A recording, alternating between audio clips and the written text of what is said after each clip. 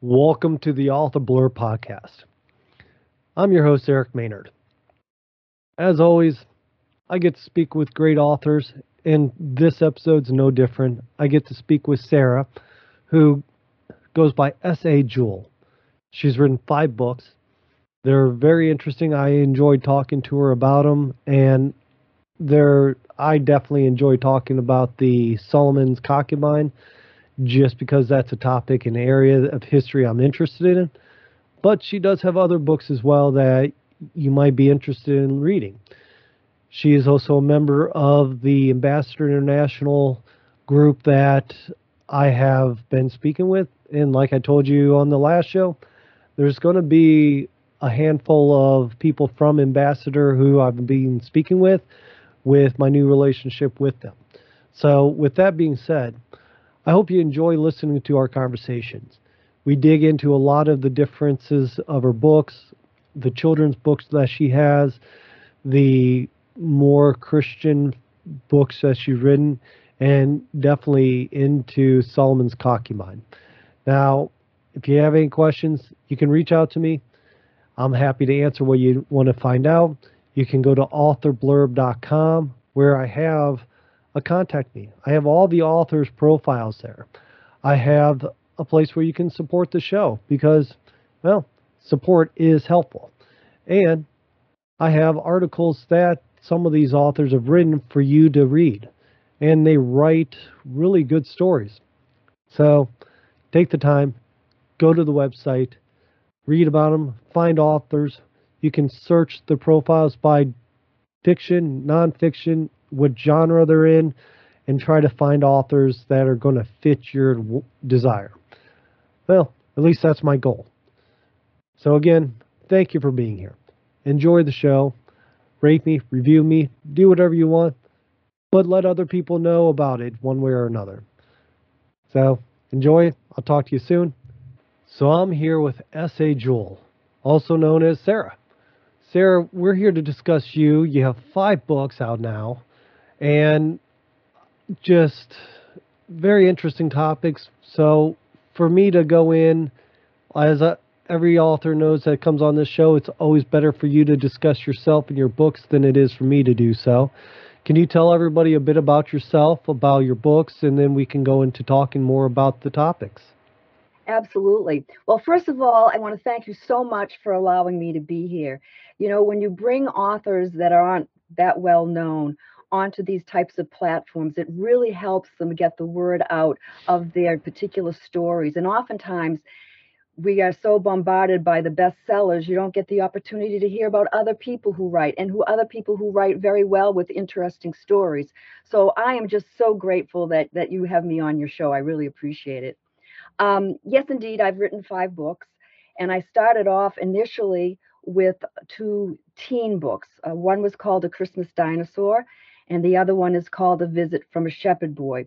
These 2 books are actually very good books for the Christmas season because the first book, Christmas Dinosaur, is about a young man who doesn't understand about the first Christmas, and he gets visited by this spirit shepherd who explains to him about the first Christmas.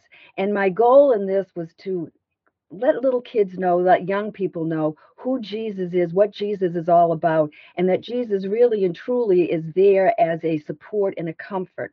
And then the second book, A Visit from a Shepherd Boy, is a follow-up of this shepherd boy visiting the main character, Josh, of A Christmas Dinosaur, who takes them on the journey and the adventure of following Jesus, Mary, and Joseph when they had to go to Egypt because Herod was killing all the children. But after those 2 books, I think the Lord nudged me a little bit more into the adult mindset. So from there, I went to a book called Blink. And Blink is about end times. And I got totally immersed in that because I really asked the Lord to help me explain to people how we are so much, I believe, in the end times that we've got to really pay attention to what's going on around us.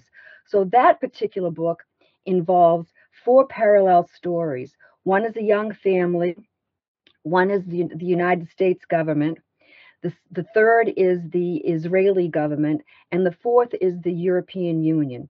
And I think that the readers will find a lot of interesting comparisons between what is going on right now and what my book is all about. And I really encourage people to read Blink because it's going to give them that impetus to think about, I better turn to the Lord really soon because you never know, in the blink of an eye, something could happen. And then the next book I wrote is of Friends and Followers, and this is about a young woman who starts off as a widow and meets up with a group of people, becomes friendly with them, actually marries one of the men who's a fisherman, and they discover Jesus and they start to follow Jesus. Now, in this group of friends, there are some people who think he could be the Messiah. Then there are other people who think, no way. And then other people are on the fence, much of like what's happening right now. But I think that we can identify with some of the emotions and some of the feelings and some of the questions in the book. And so, again, I encourage people to read this book because it will take them on a journey of following Jesus and making some of their own decisions. And while we're talking about my particular book of Friends and Followers, I also think that, and I would like to encourage people to watch The Chosen. I don't know if anybody's familiar with that series, but it's a streaming series that episode 1 and 2 are free and they're on the Chosen app. And then there's a third season that just came out in theaters, and I believe it's also going to go onto the app. But it's about following Jesus, and it's about Jesus' 3 years of ministry. Very interesting story. And I think that this particular production follows so closely along with my book of Friends and Followers. So it's kind of a way of introducing people to Jesus and finding out that he's really a very human, engaging, although God, person that reaches out to his believers. And then my last book is Solomon's Concubine, and that just came out in April. And Solomon's Concubine was written because, quite frankly, I was really aggravated with King Solomon. Everybody makes a big deal about King Solomon, his wealth, his wisdom, his power, his glory. I don't know how many people really call him out for having 1,000 women.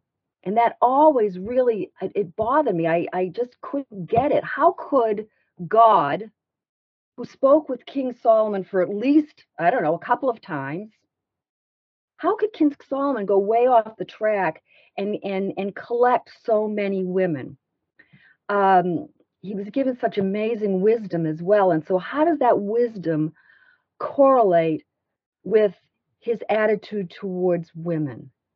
So I started to investigate it, and I also would like the readers to check out 1 Kings 2 through 11 and 2 Chronicles 1 through 13 if they want a little bit of information on King Solomon, because that's what I based the book on from a factual standpoint. And anyway, to make a long story short, what I discovered as I was writing about King Solomon is that the Lord was leading through my disappointment with him, my criticism of him, my questions of him. And what he was ultimately showing me was, you can't judge people. You have no idea what happens at the end. We don't know. And I was asked this question a while ago. Was King Solomon saved when he died?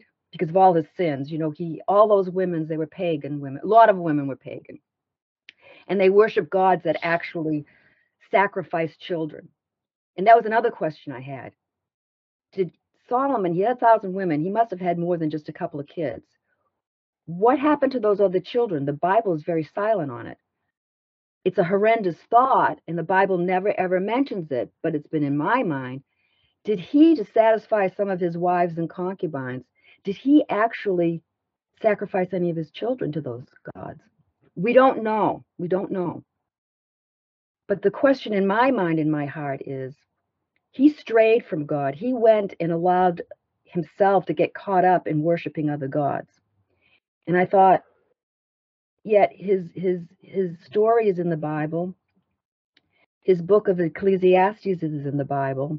His Proverbs are all in the Bible. What's up with all of this? But what the Lord showed me through this writing, and please read the story, folks, because I think it's a worthwhile story. I really, really do. At the end, who are we to judge? We have no idea. It's like when Jesus was on the cross with the two thieves. At the very nth hour, one thief was forgiven. So, although as aggravated as I am and was about King Solomon and all the wonderful riches and glory and wisdom he had, I realized that, maybe God was not only showing us the story of King Solomon, but also maybe there's a little kernel of us to understand that who are we to judge? We have no idea what happens at the nth hour. And along that too, Gary, I think this is kind of cool. You're going to be I just called you Gary. Sorry about that, Eric. You're fine. And the other thing is that I know that you're going to be interviewing Archie and Margaret Roy for King Solomon's Empire. And what's so incredible about that book, which is, by the way, the last book that I recently read, it's nonfiction, and it's nonfiction about King Solomon. Mm-hmm. And what's so interesting about it is that they do talk about King Solomon's penchant for women, and they come up with a very, logical and psychological description of the type of person that King Solomon might have been when it came to collecting women. So my thought is, if you read my book and then you read Archie and Margaret's book, you're going to get a great idea about who this person is, King Solomon, who was the most wealthiest of all kings of our time. And it's just a fascinating parallel between fiction and nonfiction. All right. So let's start off with your kids' books first. The Christmas Dinosaur and the Shepherd. So with those, because I really want to dig into the Solomon's Concubine. So with those two, where where did you start with when you started writing those? Because most people don't relate dinosaurs as part of the first Christmas. Well, you know what it really is centered on, and you're going to find this that they'll relate to. Remember the Happy Meals they used to get at McDonald's, and they Yeah. would always give you like little toys and stuff. Well, this little kid Josh and his mother and his sister, they were homeless, and they were put into a hotel by a church group. And he was so distressed because he wasn't going to get anything for Christmas because they were homeless and they were very, very destitute. But the pastor had given the mother some money to get food for the kids, so they went across the street and they went to a McDonald type place, and they got little Happy Meals, and in them were little toys, and that's what they got for Christmas. And one of his toys was a little tiny dinosaur, and he just treasured that. So he holds on to that for peace and comfort, and really the happiness of having an actual toy through the whole story.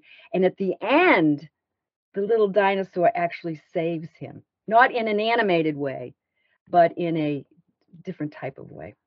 Okay. And so it goes through, discusses the birth of Jesus and all this. And then you said the shepherd, that one there brings the kid, explaining him the trials and the hard times that Mary and Jude, I can't even speak now, that Mary and Jude, criminy, literally, I just can't speak. That, That's right, I called you the wrong name. you just have those days. But basically, that reads into the escape from the Holy Land into Egypt.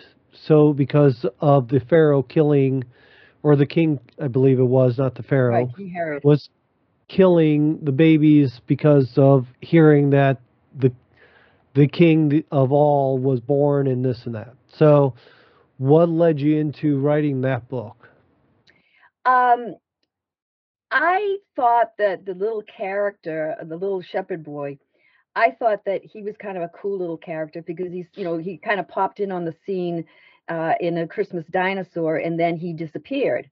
And so, as Josh gets a little bit older, the little shepherd boy comes back again to visit him and says, "Wait a minute, I got the second part of the story." And again, it was on a Christmas Eve. So the little shepherd boy starts to tell him what actually transpired, because the little shepherd boy himself was an orphan, and he met up with a couple of other shepherds that they all hung out, and they were a little bit older than him, and they witnessed the first Christmas, which of course was the birth of our Jesus Christ, and they were just so jazzed about it.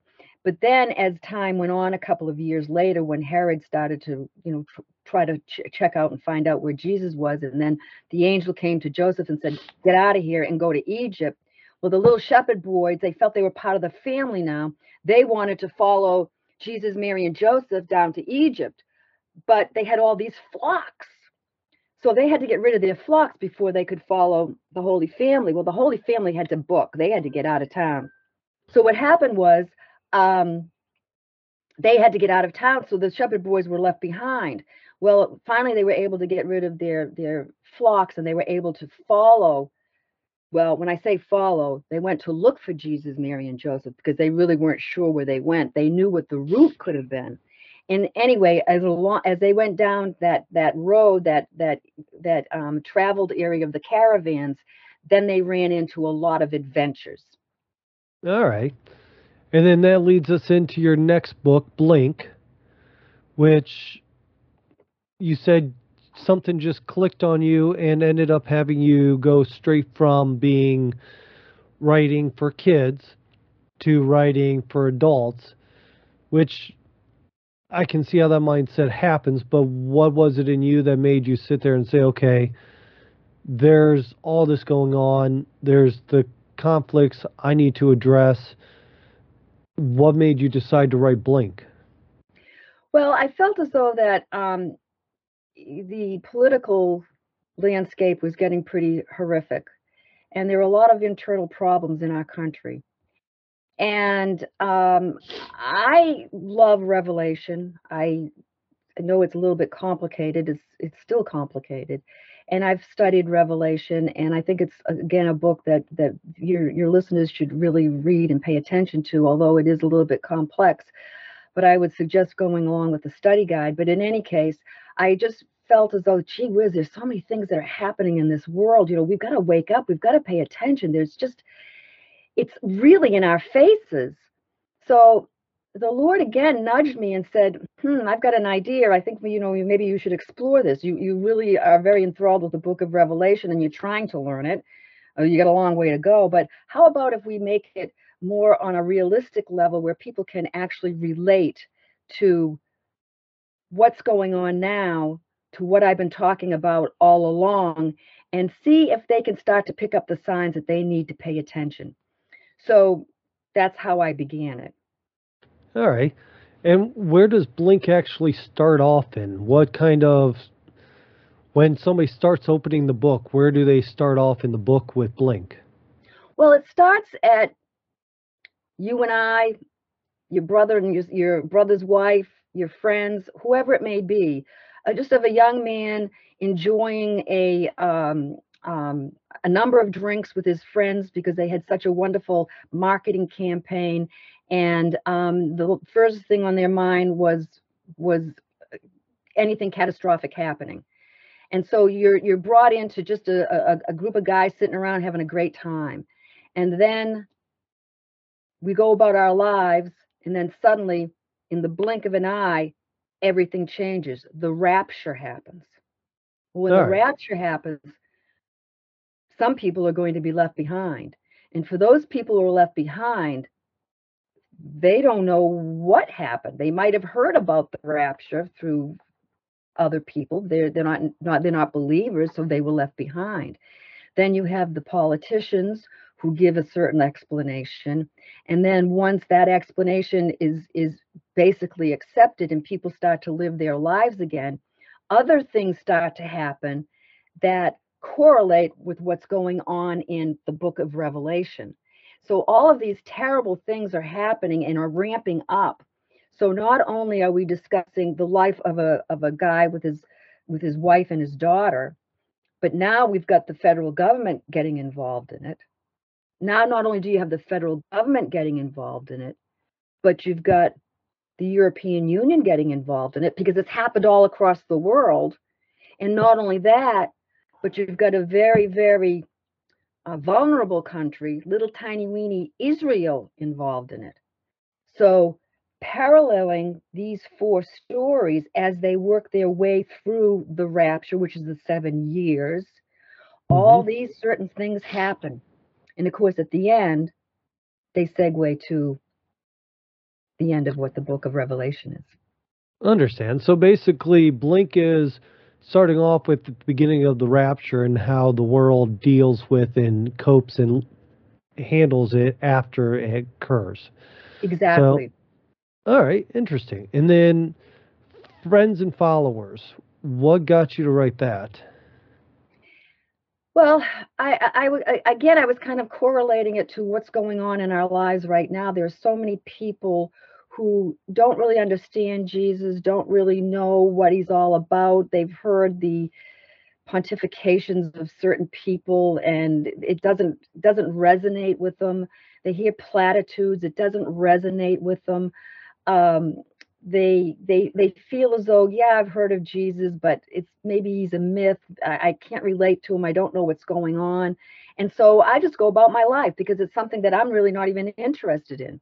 So I thought by writing friends and followers, I could bring it down to people, like us, somebody Mm-hmm. who might have lost their husband, somebody who might be poor, someone who might be sick, someone who might have a particular profession of, having to really go to work every day in order to feed their family. So by bringing these people all in together of different backgrounds, and then coming across a person who's doing all of these miracles and who's preaching things that they've never heard before, certainly not in the synagogue. In the synagogue, it was all unreachable to them. They were given so many rules and regulations, but there was no love, there was no connection, there was no tenderness. And that he was a guy who was coming on the scene saying so many different things. And people were confused. And then people were enthralled. And then when he started doing miracles, that changed the whole ball game. So my thought was, okay, let's bring in some regular people who maybe are a little bit more destitute than the average person right now in the United States might be. But that makes their challenges even more concerning. So they come across this person who might or might not be the Messiah, who might or might not be the person who's going to get them out of this whole negative situation. And they've got questions, and their friends have questions. So we follow them along. And then they also can get persecuted as well. So we follow them along right up until the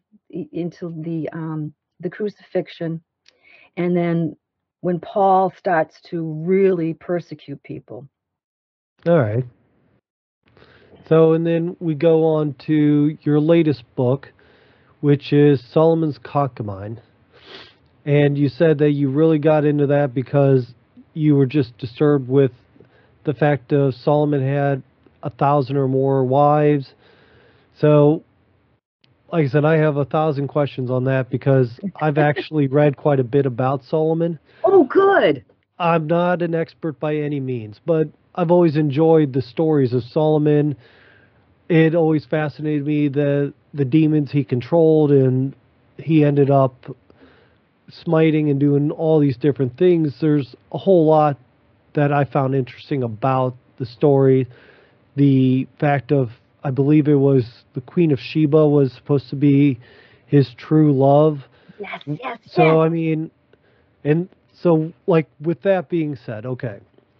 So, you read all about this. Let's start off with how does your book, The Concubine of Solomon, start off? Well, she's a young girl, and she's absolutely beautiful. She's a little bit darker than most of the other women of the area. And Solomon is always sending somebody out to look for beautiful women for him. Now, not only does Solomon make alliances with kings' daughters and other rulers' daughters to build a stronger fortification, so to speak. And not only does he marry women who have wealth and status, as well as concubines, but he is also looking for beautiful women. So Mm-hmm. he has this young man go out looking for unusually beautiful women, and he comes across Nalusa. He takes her. She doesn't want any part of it. She doesn't want to leave her family, but her family are just herders. They are typical of the era. They can't say no. She can't say no. So she has to go along with being taken to Solomon's harem. So, all right. Now, you said you did a lot of research. So, how close is your book to historical versus fiction? Um, Factually, in terms of numbers, I've followed along First Kings and Second Chronicles, and I Hmm. took those numbers and I took the sequence of events as well from those two books.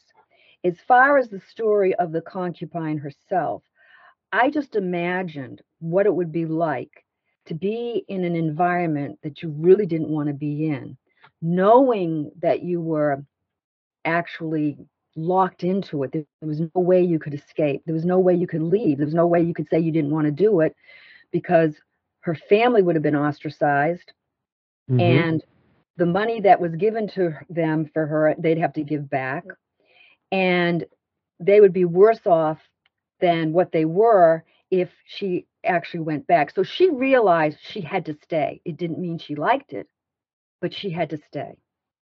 Understand. And what kind of challenges does she find in your story?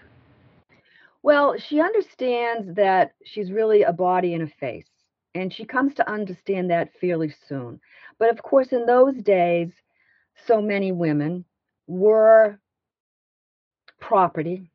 They understood that they were to be given to a man, usually not it wasn't usual that they were in love. It was all part of a family obligation, and that they Hmm. were actually purchased. So the mindset was there. It wasn't like, oh, this is a big surprise. And also the fact that everybody knew Solomon had so many women, and it was kind of a given, and it was an accepted thing. So she realized going in there, a lot of it was basically sexual, but she was also a very bright woman. So as she got into this, she realized that she still had a mind and she didn't have to lose her mind or her Right. personality. So, does she interact with Solomon very much in the story, or is it an interaction of the other women and other people throughout the kingdom? She realizes that she has become his favorite concubine. And she has become his favorite concubine because she's so bright and she's so intelligent and she challenges him on his beliefs. And that is one of the beauties of the story is that I want to bring out beautiful women can have brains. Beautiful women can be very strong and have courage. And so she realizes, yeah, I'm beautiful and I know that you desire me, but just because you're a king doesn't mean that I'm going to be blown away because you're a king. So he enjoyed that banter back and forth, and she became his favorite. All right. Now, so let me ask this because said that when you first started the story, it really bothered you the fact of King Solomon had so many concubines, so many women. But you also just said that you realized that at that time, women were considered property. It was a different era, much different than what it is now. So the way of thinking was completely not in line with what we think now. Exactly. So my thought is the greatness of Solomon compared to the times now, he would have been looked very much down on for that kind of behavior in at least in America and in the Western countries. There are still some countries where that is a practice, but Yeah. the fact is our viewpoints of that is that it's a negative thing. Trust me, I can only handle my wife, and I wouldn't imagine any more. So gosh. I can't see how someone had so many women, but again, different times. What what did you learn as you researched, as you wrote, as you did all this? What did you learn about the difference of your current perspective and the time that you're writing about? Well, one of the things I've learned is that you're absolutely right. I mean, nowadays that sort of behavior is looked down upon. Although in Saudi Arabia and some other places they have more than one wife. Um, I think what it brings to light is that a person who has a lot of power, a person who has a lot of money, attracts attracts a lot of women. I mean, it's the Hmm. truth. And that person who attracts a lot of women can kind of pick and choose what type of woman he wants. Right.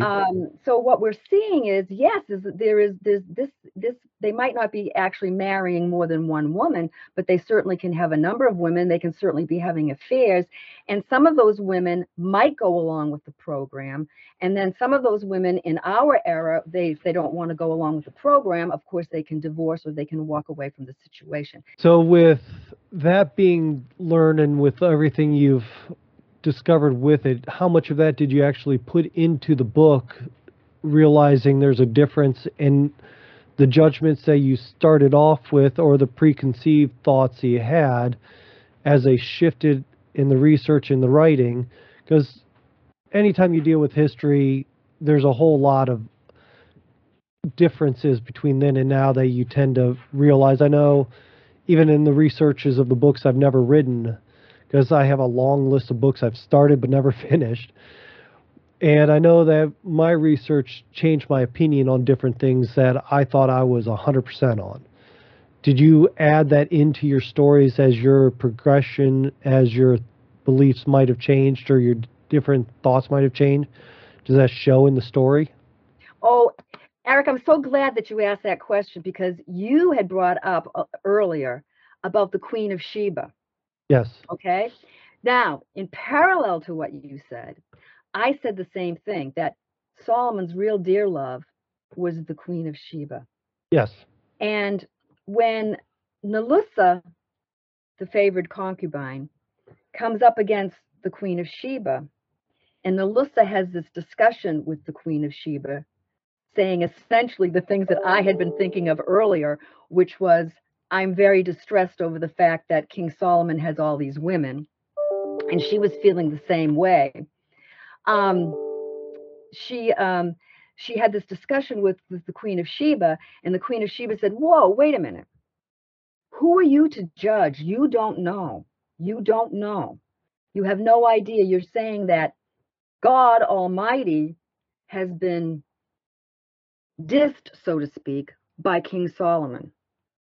And for certain, there were things that King Solomon did with all of those women that would totally and absolutely against the Lord. No question about it. But what she brought up, what the Queen of Sheba brought up, was the fact that you don't know what happened on his deathbed. You don't know what conversation he might have had with the Lord. You don't have that idea. So before you start condemning him and judging him, back off because you don't really know what the end result was between the king and God Almighty. So that was my pivotal moment that I think the Lord was showing me through the Queen of Sheba's dialogue, because Queen of Sheba and Solomon in my storyline did in fact love each other, even though she went off to Sheba and he stayed in Jerusalem. So that was how I kind of came to the thought process of the Lord actually put it in my head, saying, yeah, a lot of stuff went down, a lot of sinful things happened, like happens in your life, my Hmm. life, everybody's life. But we do have that measure that we can go for forgiveness. All right. And that sounds fantastic. I mean, it sounds like an interesting story. Like I said, I really wanted to dive into the Solomon's concubine because that just is a topic that I do enjoy. Solomon's always been interesting to me. So, with that being said, I don't want to take up too much of your time. I know you have a long day of other things to do as well. So where do you prefer people to go find you? They have the web address that you've given me on your profile and on the show notes. There's a couple other links you've given that are on the show notes and in your profile as well, where they can go to authorblurb.com to find your profile. But where is the best place if somebody wants to reach out to you, to talk to you, to ask you questions, or to find any of your books? Where do you like them to go? Well, if they actually want to purchase the books, they can go to Amazon. That's one of the best places. They can also go to Ambassador International, which is my publisher. And if they want to reach out to me, which I'd be delighted if they've got any ideas or thoughts, they can reach out to me on my email, which is teamofgod, that's all one word, at earthlink.net. All right. And do you have and one other thing. Yes. I would like to, sorry about that. You're fine. I would also like to encourage people to check out my website, www.teamofgod.org. All right. I'm sorry for all these interruptions. You're fine. Part of life, things happen. And I do have one final question before we end the conversation for anybody else. Do you have any more books planned on coming out? Well, not at the moment. I've been talking to God about it, and I'm asking him what he would like me to do next. And so far, I haven't heard anything. Well, takes time for some stories and some inspiration to boil. So just let it get there, and I'm sure it'll come through. So I do appreciate you being here. I've enjoyed the conversation very much. This is going to be the end of the conversation for everybody else. But if you can hold on, we'll talk a little bit more. Okay, and thank you once again. I appreciate it, and I appreciate your listening audience. Thank you. I'm glad you made it this far to the end of the show. I hope you've enjoyed it, because that's what it's all about. I'd also like to suggest that you take the time and go find the other authors that are here. Find that author that you're going to love and you're going to want to share. It's all about the authors, and that's why I'm here. Now, if you enjoy the show, I'd like to ask you to do me a favor. If you think it's worth it, go to the website, authorblurb.com. You can donate money, donate crypto, buy me a cup of coffee, things like that helps me support keeping the show going. Right now, I don't do anything to try to delay, add, distract you. Everything's out of my pocket, and everything is meant to make authors be able to grow their audience and grow your attention. So, as always, thank you for being here. I hope you come back for the next show. And again, take the time, explore authorblurb.com. There's a lot there that you will be very happy to take the time to enjoy.